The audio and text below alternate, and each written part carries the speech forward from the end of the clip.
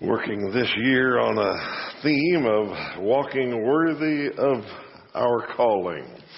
Our key verse is Ephesians 4:1, where Paul encourages us, urges us, stronger than asks us, that now that we understand what was said in the first 3 chapters about our calling, what God has done for us, to walk worthy of that calling. So that's our key verse, and we're looking at a number of things. Our first series is What's My Calling? And we want to make sure we understand the calling before we take most of the year to talk about walking worthy of our calling. Today's lesson is entitled, Who's Calling? Who is calling? I want to make sure, before we get to the walking worthy part of all this, I want to make sure that we understand who our call is from. That's our purpose today, is to understand how that works. If you got a call from someone, and they said something that either made you very, very happy or very, very sad or whatever, do you understand how it could be so different if the wrong person was calling, if it was a counterfeit call, if it was a fake call? It all depends on who's calling. Back when we seemed to get more telemarketing kind of calls, one of the tricks was somebody would call and tell me every once in a while that I'd want a new car. You know, they worded it just a little bit differently, but they basically said, you want a new car.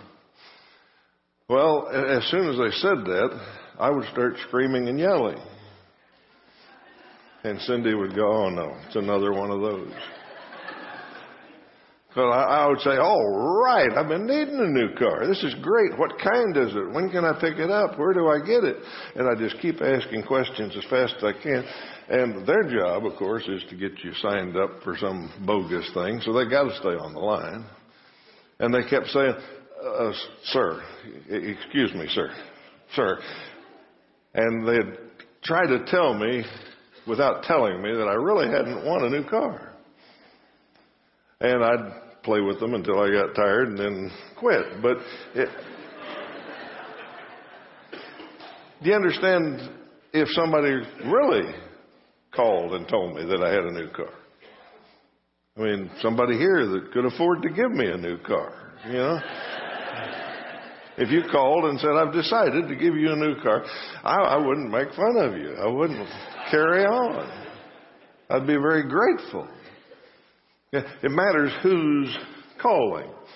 If God is really calling us, then it's serious business. And if God is not calling us, but we think it's God, that's serious business too. And I would propose that's what happens sometimes. We come up with something that we call a call from God. It may not be Him. We looked at 3 types of calls as we worked through one lesson a couple of weeks ago. The call of God, I believe there's 3 things that it talks about. One is the universal call of God. The universal call for all people. He doesn't want anyone to perish. He wants everybody to come to their repentance. The call to eternal life. The call that makes the difference between heaven and hell. Second kind of call that we see in the Bible is one of the individual call to service. Romans 12:7 says if we've got gifts, we ought to use them. We're all called to serve the church as Christians. And then the third call that we mentioned, the third type, was the specific personal call where God said to somebody, I want you to do this. And that's what we're going to talk about today.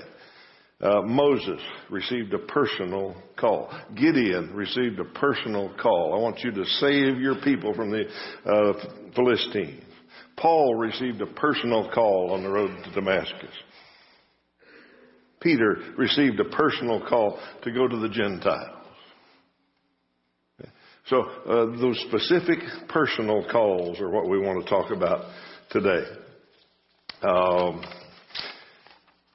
Now, those kind of calls, specific, personal ones. My first point I want to make that you can read the Bible from front to back, and what you find out about specific personal calls is that they were very clear and they were rare. That's what's fill in those blanks where our PowerPoint's acting up today. Hey, how about that? There it is. Okay. In the Bible, personal calls were very clear, but they were rare. I think we got to understand that. Moses, the Lord spoke to him from a bush. Said, "You are going to see Pharaoh." That's pretty clear. Okay. Gideon was in down in the wine press working on the grain, and an angel appeared to him, and the Lord spoke to him and said, "You're going to save Israel." Okay. Paul got blasted with a light from heaven on the road to Damascus. And the Lord said, "You're going to be my apostle to the Gentiles." Peter was on the roof and he had a vision, but the Lord spoke clearly to him. And when the men showed up, a bunch of Gentiles, and said, "Would you come with us to go see Cornelius?" the Lord said, "Don't hesitate to go with them." Even though that was against everything Peter thought was right. You see, the calls that we read about in the Bible, the personal, specific ones, are very, very clear. Now, when I said they're rare, I got to thinking about that. There's not many of them. And I know when you read the Bible, this summary of thousands of years, it seems like there's a specific personal call on every page. Well, the highlights, that's what they are. This is about the famous men of God, the people that did the big things, the big stories. But in 4,000 years of Bible writing, I imagine there weren't over 30 or 40 specific personal calls. You know, the patriarchs got some. All the judges got one, I guess. All the prophets got one. You add all those up, you might have 30 or 40. That's one every 100 years. You know, specific personal calls are not that common. Most of the people in the Old Testament, the vast majority, 99.999, whatever the percent is, their call from God was a general call. You obey me, you be honest, you work hard, you support your family. That's your call. You live a good life. And you honor me while you do it. That was their call. They didn't have burning bushes and angels appearing and all of that. I was thinking about that and I thought, if I sat down to count them, I could go through the Bible and count all the ones that got specific personal calls. And the first guy in the Bible, Adam, he didn't have any specific personal, huge call. What was he told? Be one with your wife and take care of the garden. That's pretty basic stuff. But that was his task. That was his call from God. And my point is that millions of Christians since then, the vast majority of everybody that serves God, have just been given a general call to walk worthy. From Pentecost to February 1st, 2015, God's people, most of them, have just been told to live a good life. Obey God, work hard, support your family, share with others, raise godly kids, serve the church. Just live a good life. In fact, Paul said it that way, specific. Live such a good life among the pagans that they recognize you're living a good life. There's no huge, specific, personal call from the burning bush for most folks. Now, I understand in a sense we're gifted with something. That's our calling. The real word vocation is what we do in life is our calling. In a sense, everybody has one. And some people have a little trouble figuring out what it is and all that. But in that sense, we're all called to something. And I don't want to discourage you. But I do want you to think. Because we're talking about people that get a call from somebody that it may be counterfeit. And they say it's a call from God. I want to disabuse you of that this morning. I don't think we get very many burning bush, Damascus Road kind of calls. I think they're few and far between.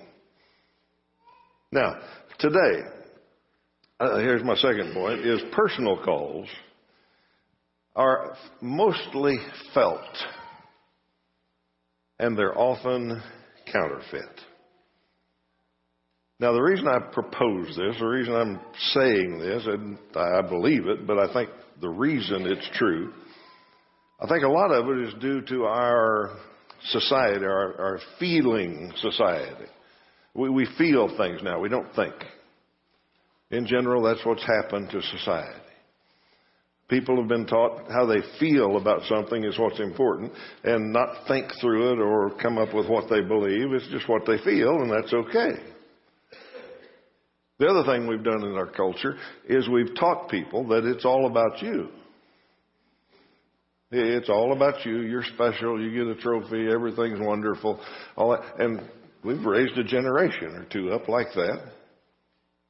And so they get these ideas. They feel they're called. And maybe they are, but I want to make sure they're not called by a counterfeit call. And the reason is feelings are very subjective. You can talk yourself into believing that something is a call from God when it's really from the flesh. Okay? That's why we read 1 John chapter 2 there. John said the world operates on the lust of the flesh, the lust of the eyes, and the pride of life. And that's what Satan uses. Okay? Very first story in the Bible about Satan and man. What did he do? God specifically said to Eve and Adam, don't eat that tree. What did Satan do with it? He talked to Eve about it. She decided it looked like it would be good to eat. It was appealing to her. It would probably make her wise as God. Pride of life. Lust of the flesh, lust of the eyes, pride of life, all of them, Satan used those, and he convinced her that she ought to do that, even though God said not to. The flesh can convince us that this is a call from God when it really isn't, when it's a counterfeit call. James in James 1:14 said, here's how temptation works.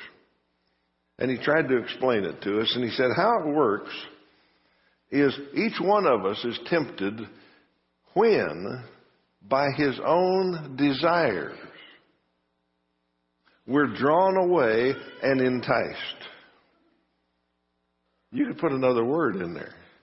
We could say by our own desires, we're called to something. Yeah. Now, if it pleases us, if it's our desire, if we want to do that, we may be able to convince ourselves that, well, I'm being called to this. I'm not saying this happens all the time with everybody. I just want to be very sure that since we're spending so much time talking about the call of God, that we make sure that it's not this counterfeit kind of thing. Have you ever heard people say this? I feel called to do this. I just know that God is telling me this is what I'm supposed to do. We've all heard that. I think it's a lot more frequent these days than it used to be, but we hear that. I feel God is telling me that this is the one for me.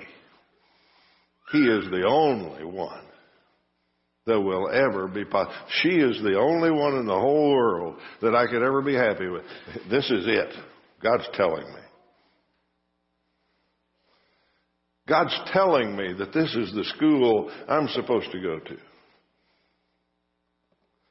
I feel called to this job. This is the job God wants me to take. This is the ministry. I feel this is the ministry that I'm supposed to use my gifts in. I feel called to preach. I feel called to be a missionary. God's telling me I'm supposed to go to this other country. Here's a classic. You ever hear anybody say, I know I'm supposed to do this because I know God wants me to be happy. Yeah, people say, oh, and I'm not saying they're wrong on some of them. I understand the call to preach and things like that. We can talk about that some other time. I'm warning us about counterfeit calls today. I'm not talking about true ones. Yeah. Couple of red flags. One, if you're saying, I know I want to do this, I'm called to do this, I feel God wants me to do this because it makes me feel so good and I know He wants me to be happy. That's a red flag, folks. Not all of God's calls make us happy. Okay? You're going to have a hard time finding that verse in there for me. God wants me to be happy. He wants me to be joyful and a whole lot of things, but happy is hard to find in there. The second red flag in this is if some of these calls that I just talked about, if they involve other people's money.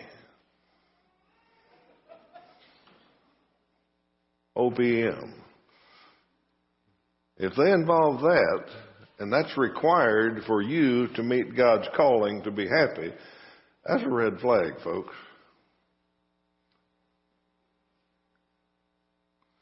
Let me tell you a story to illustrate what I'm trying to tell you. A few years ago, we had an intern program here at Northside. We'd get some young person, young man, family from a Christian school or a school of preaching, and we'd keep them here with us for a year and let them work among this family and learn what a healthy family looked like. And they'd follow me around and kind of learn what a preacher did. And most of you remember the ones we had, and I think we did a great work there. But one time I got a call from a young man that had heard about our intern program. And he was at a graduate school, actually, in the Brotherhood, and he called, and he said, I heard about your intern program. He said, I wanted to learn a little bit more about that and might want to apply for that. So I talked with him a little bit, and I said, well, what's your long-term plans? You're getting this advanced degree. What do you want to do next? What do you think your calling is? And his answer was that he wanted to go to San Francisco and have a coffee shop ministry. And I said, well, are you tied in with any church there? Are you got any connections with anybody that could help you? Well, no, I just want to go, and that's my calling. I'm going to go and start going to coffee shops and visiting with people, and I think it'll be a great ministry. I said, well, sounds like fun, I guess. What are you interested in the internship for? What do you need the internship for? And he said, I'm a little short of money to go to San Francisco yet, and a year with a salary there with you guys would be a big help.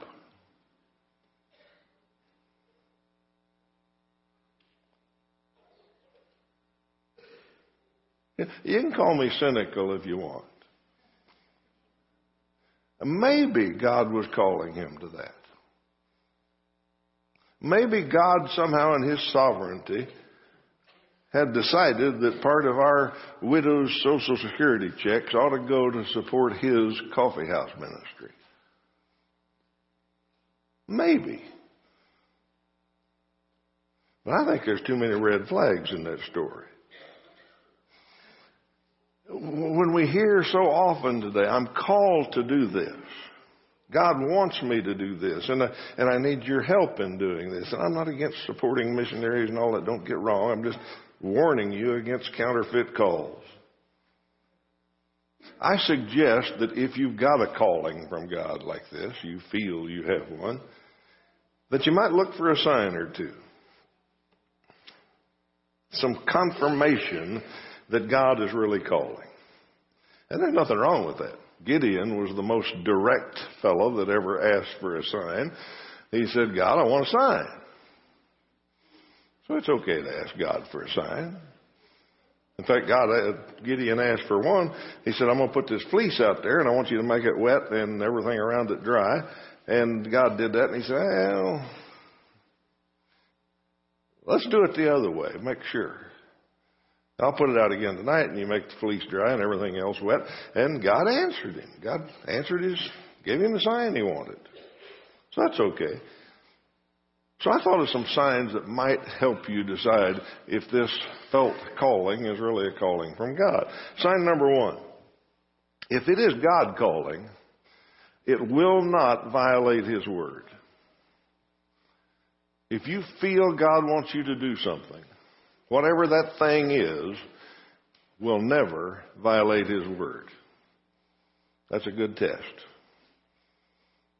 I've heard people say, I know God doesn't want me to stay with this person because it's just destroying my life, and I know God wants me to be happy, and He wants me to get out of this and find a new person. Actually, I've already found her, and she makes me happy. Okay? God will never call you to violate His word. If there's a violation of His truth in there, then it's not Him calling. Somebody else is on the phone. Okay? Now, I'm going to spend a little bit of time on this one because of a couple of current topics that are in the brotherhood, actually in the whole world of religion, but particularly in the brotherhood.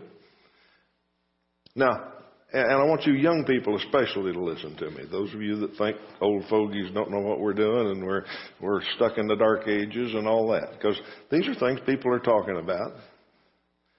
And I'm not discussing the topic itself. I'm talking this idea of calling.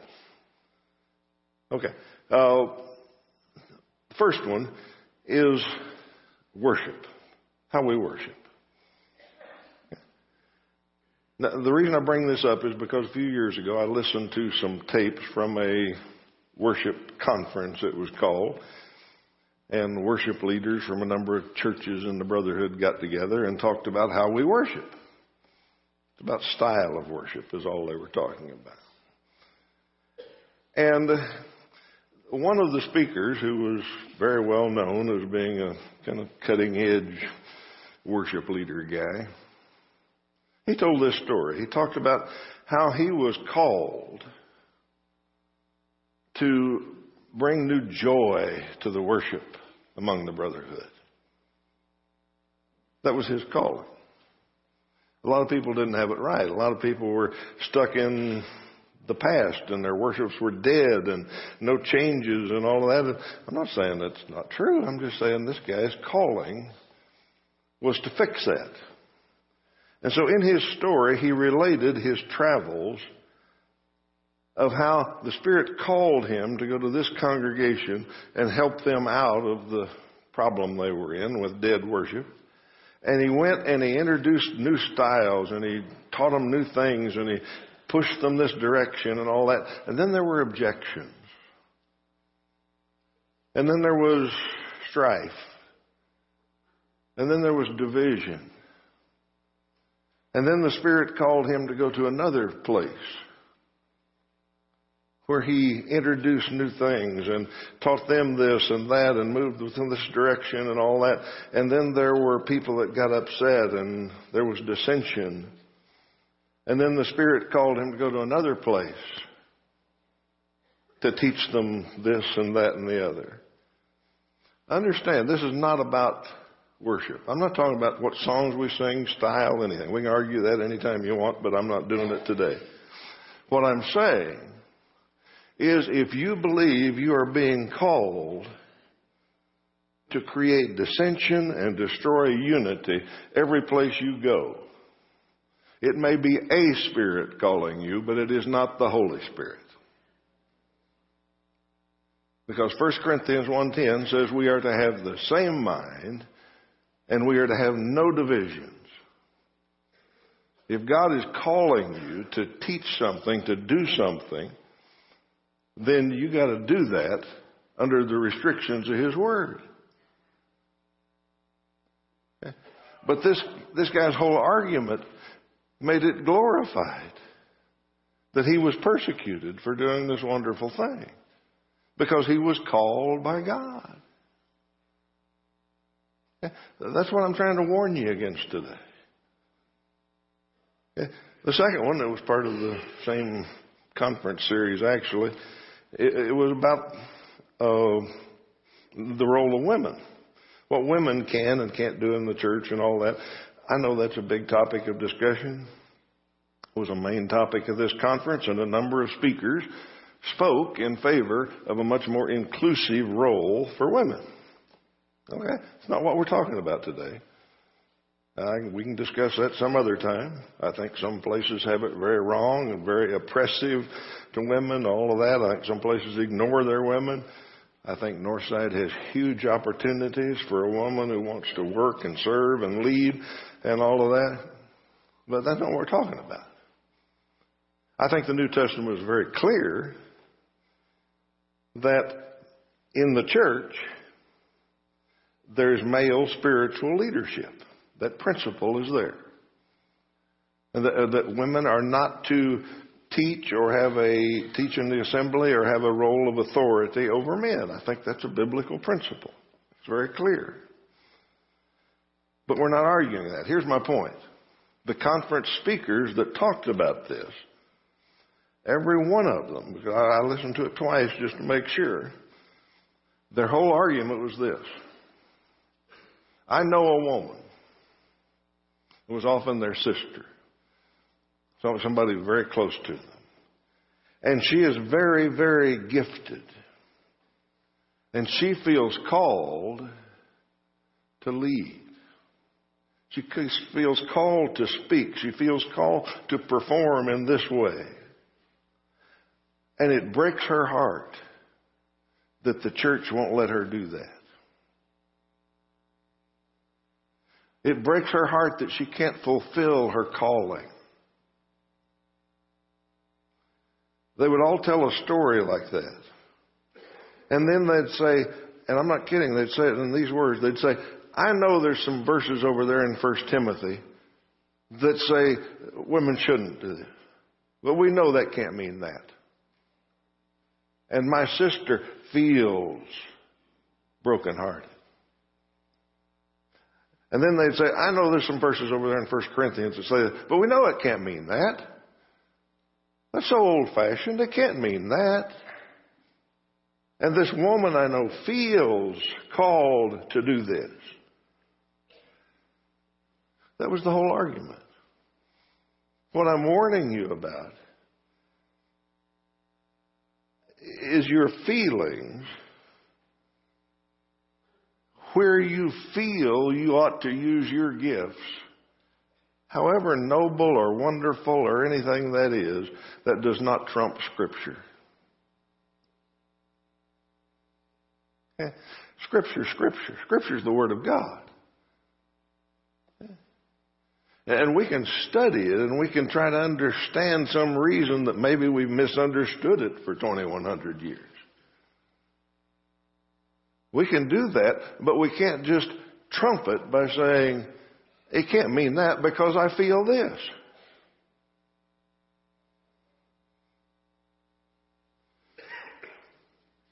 If God is calling, it will not violate His word. Second sign, if it's God's call, it's probably not going to match your dream.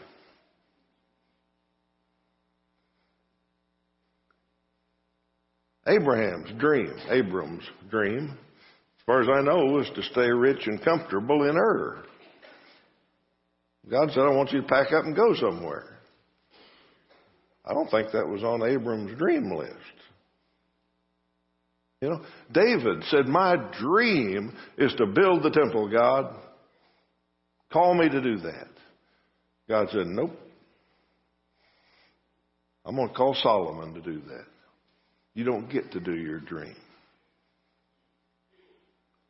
You read all of those calls in the Bible, those specific personal calls, you read them all, you'll have a hard time finding one that was anybody's dream. When God calls, it usually goes against your dream.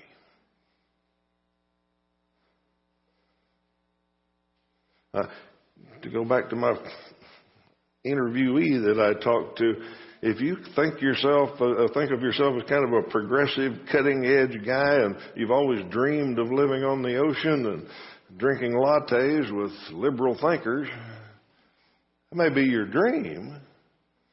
But if God really calls you something, if that's your dream, He's more liable to call you to liberal Kansas. I don't even think they got a Starbucks there. I don't know. That's the way God works. You go look for all the people that get called to something, and none of them were too thrilled about it. You know? Third sign, answering God's call is going to require you to surrender, not rejoice. You go through all those calls in the Bible, specific personal calls, and you find me one where when the guy heard his call, he said, all right, finally I get to do that. That's not what any of them said. Moses, when he was 40 years old, he said, I have this dream of getting the people of Israel to rise up and get out of Egypt with me. And God, I said, I call you to go be a shepherd. You don't get your dream. You don't get to rejoice right now. You surrender to being a shepherd. Elijah got his call. And you know what he said? Woe is me. Woe is me. I am called. He wasn't thrilled about it. He was broken about it. He said, I'm going to have to surrender to do this. All of them argued against the call. It took convincing in the Bible from God that this is what He was calling them to do. It wasn't in line with their dreams. They had to surrender to it. They had to say, if that's my call, then I'm going to have to submit to it. That's the way God's calls work. Sign number 4, God's plan will require His power, not your gifts. These counterfeit calls that we get, we've got our dreams all built, and they're built around our gifts. Here's what I want to do. Here's what I'm good at. And if God had just called me to do this, this is going to be wonderful. You can't find one like that in the Bible. Everyone you read, in fact, in the Bible, God said, I want you to do this, and they said, I can't do that. I'm not able. And God said, that's the point. You're going to have me with you. I know you're not good at that, but I'll help you. Paul, when he was called, do you understand what his gifts were? He was a Pharisee of Pharisees. He knew the Old Testament front and back, top to bottom, backward from forward. He knew that Gentiles were dogs. He knew that if he ever came in contact with a Gentile in the marketplace, he had to go wash himself specifically to get that uncleanness off of him. And God said, I am calling you to be my apostle to the Gentiles.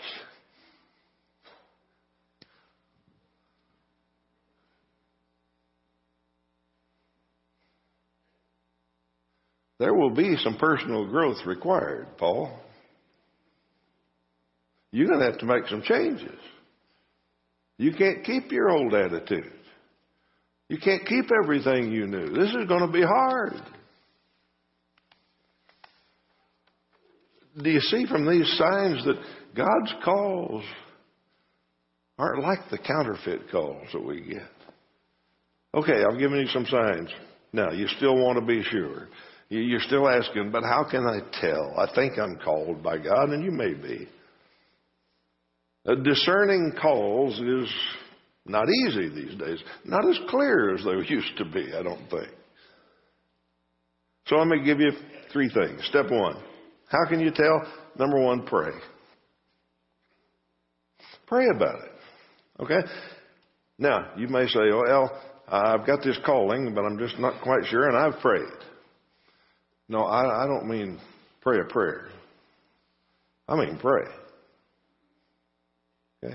In fact, if you came to me and said, I know this is the call of God, and I want to know what to do about it, I think my first assignment would be, you go read one George Mueller book. You go read one book about George Mueller, who figured out his calling by praying. You pray anything close to what he did, and you'll start to get the answer. Okay? This isn't a one-time deal. This is this prayer we're talking about. Okay, step number 2, wise counsel. Wise counsel. Don't try to do this all on your own. Get some wise counsel. Proverbs 12:15 says, the way of the fool is right in his own eyes, but a wise man is he who listens to counsel. Okay? Go ask some spiritually mature people. If you've got this dream, if you've got this call from God, and you are convinced of it, and everybody you tell about it that's a mature Christian says, whoa, I don't know about that. You need to think. Okay? Seek wise counsel. And step number 3, wait. After you've asked all your spiritually mature friends, and after you continuing to pray, just wait. This is the principle we don't get. We think God operates on our time schedule. Okay? I told you at 40, Moses was ready to get the people out of Israel. God said, no, you're going to be a shepherd for 40 more years. And after 40 years, he said, okay, now I'm calling you to get your people out. 40 years. Story of David, you read it correctly in context, in chronological order. David got called to be king. The prophet appeared and said, that's the boy right there. God wants to be king. Did they go put the crown on him? No, he went back to shepherding. He had to fight Goliath. 20 years of Saul trying to kill him and everything else that went on in that country. 20 years later, they put the crown on his head. That was a legitimate call of God. He said, this boy's going to be king. And 20 years later, he was king. We want an answer this week. We want this all settled now. If he makes you wait a while, then use that time. If you think you ought to be a missionary in San Francisco, spend that waiting time trying to be a missionary in Wichita. See how that goes.